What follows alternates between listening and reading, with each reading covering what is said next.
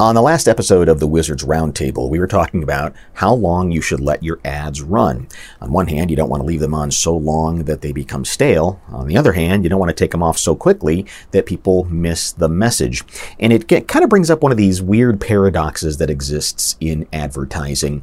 You need to be consistent so that people always know that it's you. McDonald's doesn't go changing all their colors and decide that they want a different logo every week. It's always the same thing, right? But at the same time, you need to be different and surprising and unpredictable. So how do you stay consistent but also be unpredictable at the same time? And one of the ways we do this is with something called brandable chunks. And it's a way that you can take a handful of ideas and keep them consistent through all of your advertising in new and different and surprising ways. So today on the Wizards Roundtable, we have Chris Maddock in Austin, Texas. The whole idea of brandable chunks originated with him. Jeff Sexton is in Pensacola, Florida, and he uses brandable chunks regularly in the campaigns he builds as well. So let's start with Jeff Sexton, who is talking about just a general definition of what brandable chunks are. It's campaign centric, right? And you want to embed claims and positioning statements without being boring or overly repetitive or predictable. So you want consistency with variety. Not every chunk is used in every ad. You mix them up, right? Chunks are put in different places from ad to ad, and you can vary how you phrase them, right? And you can start playing with them once they become expected, right? You start throwing them curveballs. But I always thought that this Canadian Club campaign was a fantastic example of brandable chunks. Just to give you some background on the campaign, at the time that they were commissioned to do this, Canadian Club was losing market share and nobody was drinking it. It was considered an old man's drink. It's what your dad drank, right? And so they were like, well, we got to reframe that, right? Like, you're damn right your dad drank it. And so because of, it might be too small for you to read the actual copy rather than the headline and the tagline, I put it over here in white, and you can see the red part is the brandable chunks. Your dad drank whiskey cocktails made with Canadian Club, served in a rocks glass. They tasted good. They were effortless, right? So the headline's always different. The bridge is always different. And the tagline is always the same. So, again, new headline, new bridge, but he drank whiskey cocktails made with Canadian Club in a rocks glass, right? Didn't use the exact same ones in the exact same way, but they're recognizably the same, right? They drank CC and gingers. They were smooth. They mixed really well, right? Wow. So he drank cocktails, but they were whiskey cocktails made with Canadian Club, served in a rocks glass. They tasted good. They were effortless. So you have this nice repetition that's always on theme, but they're always phrased a little differently, and there's enough variety that you're interested. I like to use the example of Chuck Lorre, who's had, I think, or up until 2 years ago, had the most popular comedy show on television, and that spanned back from 2.5 Men on into Big Bang Theory. I think it was 18 odd years. And if you think he does something remarkable with his shows, he makes you care about his characters in 22 minutes a week. That's how long he has. He got 22 minutes a week, and people, just halfway into a season, will have feelings for his characters. And it's because of how he caricatures them, and he dresses them, and he does so with brandable chunks. So if you think of Charlie Sheen's character on 2.5 Men, he wears the bowling shirt, and then Sheldon with the Brad Pitt style long shirt, short shirt over that. He does that. Those are brandable chunks. And then things they say are brandable chunks. Bazinga! Bazinga! Bazinga! I don't care. Bazinga! Bazinga! Bazinga!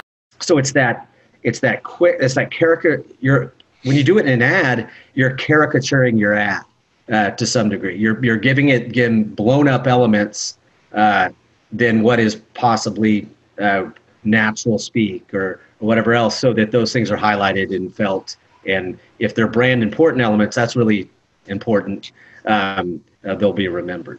So how does a brandable chunk differ from a tagline?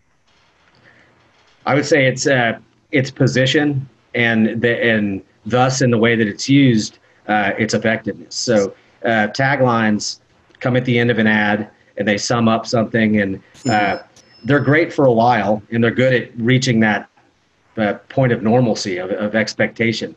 But they then don't break it. They can be used in different places in a piece of advertising, and they change. Yeah. So if I'd sum it up, a tagline is always used in the same place, usually at the sign off or at the end. It's always phrased exactly the same way. And it typically is trying to sum up the whole of the company. Whereas a brandable chunk is not always used in the ad and is always varying in where it's used and is phrased differently from time to time, right? You can play with it. And it's usually talking about one specific aspect of the company, one specific point. I think the Wiz has trained people well enough to know that it's about the customer, and the customer varies too much. When everything was about the brand, those were easier. When people really started to understand that great ads are about the customer, I think it's harder to make a great tagline. But it's easy to use brandable chunks, or possibly more important to use brandable chunks. To sum up all the little stuff that maybe you're talking about, Jeff.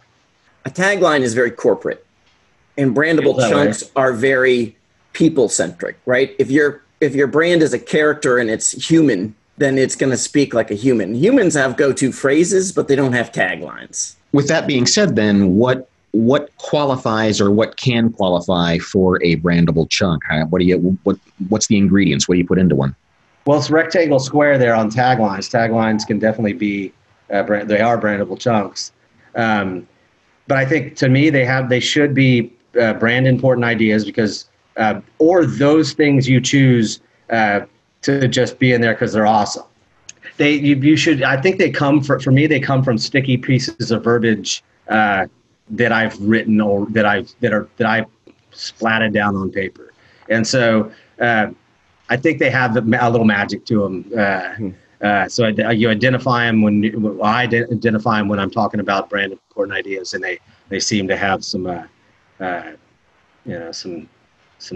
shininess to them, some sparkle. Yeah, it's kind of that overlap between what Chris just said, a brand important idea or positioning statement, and a phrase that has some stickiness and some oddness and some magic to it, right? When those two things overlap, then you get yourself a brandable chunk. And yeah, it's like, why have a handful of them, then you've got some magic for a campaign. Yeah, it's like, why did Wendy's, after the old lady, I mean, even beyond her, they should have said, "Where's the beef?" Just having it there in that ad, I mean, that's the most memorable Wendy's ad of all time, by far. I don't know I think it was one or two commercials. I don't remember. I'm not sure Wendy's ever had a tagline that I remember, but Dave Thomas was a brandable chunk, and 100% all beef. The square thing is a brandable chunk. They're shakes that you can do that with. And I think they used to talk about that more, but yeah, I think that they should have magic in them and not and be brand important ideas. So I think that's important to stress. What Chris just said is, there's all sorts of stylistic elements that are not verbal phrases that are brandable chunks. So if you went to the work that the Richards Group did for Chick-fil-A when they first started out, the cows were a brandable chunk. Them misspelling the words is a brandable chunk. Eat more chicken is a brandable chunk, right? Yeah. And every campaign, every ad, every billboard had that. They had the cows, they had the misspelling. They usually had eat more chicken of some kind, but they didn't always have all of them all together all the time, right? There's enough variation that it kept it interesting. Yeah, and another example from TV that you give so often, I think is great, is Kramer is going to come through the door. You just don't know how Kramer is going to come through the door. Mm-hmm. Mm-hmm. And that's what keeps it interesting. And that's a way to do it. You don't have to. Sometimes I think doing it ahead of time, like let's look for brandable chunks or let's create them. I think that can be like trying to create comedy I actually don't know how that's done. Maybe it's done like that. But that seems sort of inorganic and like it could lead to lame stuff. Well, that's an interesting point, and it's almost exactly what my next question was, but I think you framed it a little better, is at what point do you decide something is a brandable chunk? Because as you said a moment ago, these are brand features. So I think you know that this is a point, this is a point, this is a point.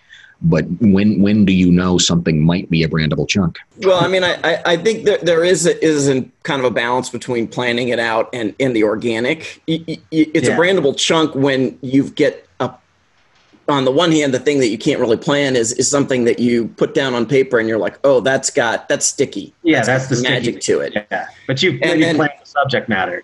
And then, so when you have that overlap between it's brand important and it's a sticky phrase, that becomes a brandable chunk. But your list can change, right? You can throw something out there that you would think was a throwaway phrase, and somehow it latches into the public imagination. Yeah. And you get feedback on it. It's like, oh, okay, well, we're going to play with that some more. My definition of brandable chunks, I kind of have a brandable chunk for that. And it's that, yeah, they should be brand important ideas, but sometimes they just shouldn't. And I think you could have a lot of these if you're not trying to make money, and your idea is just to have a blast. And I know some people that are sort of in that game and still in business. But maybe if you should have one or two of these, just the crazy funny thing that has no place, and that can certainly become, and that really is maybe one of the more legitimate brandable chunks. Attitude and character are as much brand as otherwise brand or copy points, right? And so you're having some things that do nothing but express your attitude towards life or your overall viewpoint. May seem like it's irrelevant, but it's actually very, very relevant. And if it's entertaining too, then you got to have that. And so, having a couple of those as go-tos for ads is just gold if you have it. Jeff, you mentioned the Chick-fil-A and how, you know it's going to be a cow, the words are going to be spelled wrong. So there are both visual cues, there might be audio cues, a sound that's always in a TV ad or a sound that's always in a radio ad. I know when I produce things, I'm always kind of looking for those things that when it starts, it's them, but you don't know what's necessarily coming next. So it can be a number of things, but these are just flags so that you know that it's the company. I mean, you've got to make some sort of distinctiveness about the company, and you say, okay, I know that's the guy. He always wears the black jeans and he always has a polo shirt on, but it's always going to be a little different. You want those things to be different from every other ad in your industry, right? And one of the more interesting ads from the last Super Bowl was the Tide Spot, where they would start an ad and you would know that it was a car ad, or that it was like and they did like 5 industries, and within a couple seconds they had so much of the cliches and then it would be like, nope, it's a Tide ad. Right. Yeah. And so you kind of want your brandable chunks to be different from anything that would be cliched for that category. Figure out the norm is both for your product category, medium, and all those things, and run like hell from that. And should you do that well enough, that's going to perk up mental ears, keep people with you, so that the sticky stuff will have something sticky itself to stick against. I think that if you don't have any, right, when we're talking beyond just the verbal, then you don't have a consistent theme for your campaign. You probably don't even have a campaign. And then at that point, what are you doing? You're not branding. You're not bonding. You're just throwing out crap on the air. So in some ways, if you're going to have a campaign that's going to be effective, you have to have some level of brandable chunks. I think where it becomes more effective is when you can bring a level of intentionality to it and an awareness of being aware of possible magic. Right. So there's the planning part that we talked about, but there's also that it grows organically. And sometimes you have to just be aware of what sticks and what actually works in the mind of the public. But understanding them and being intentional about it gives you a huge edge in the advertising game, in my opinion. So I hope that helps. I hope that gives you an idea of how you can keep your ads both consistent and surprising at the same time. It's an interesting balancing act that a lot of advertisers and a lot of businesses run into. If you have any questions, put them in the comments below, or you are more than welcome to send us an email. Email addresses are coming up right now.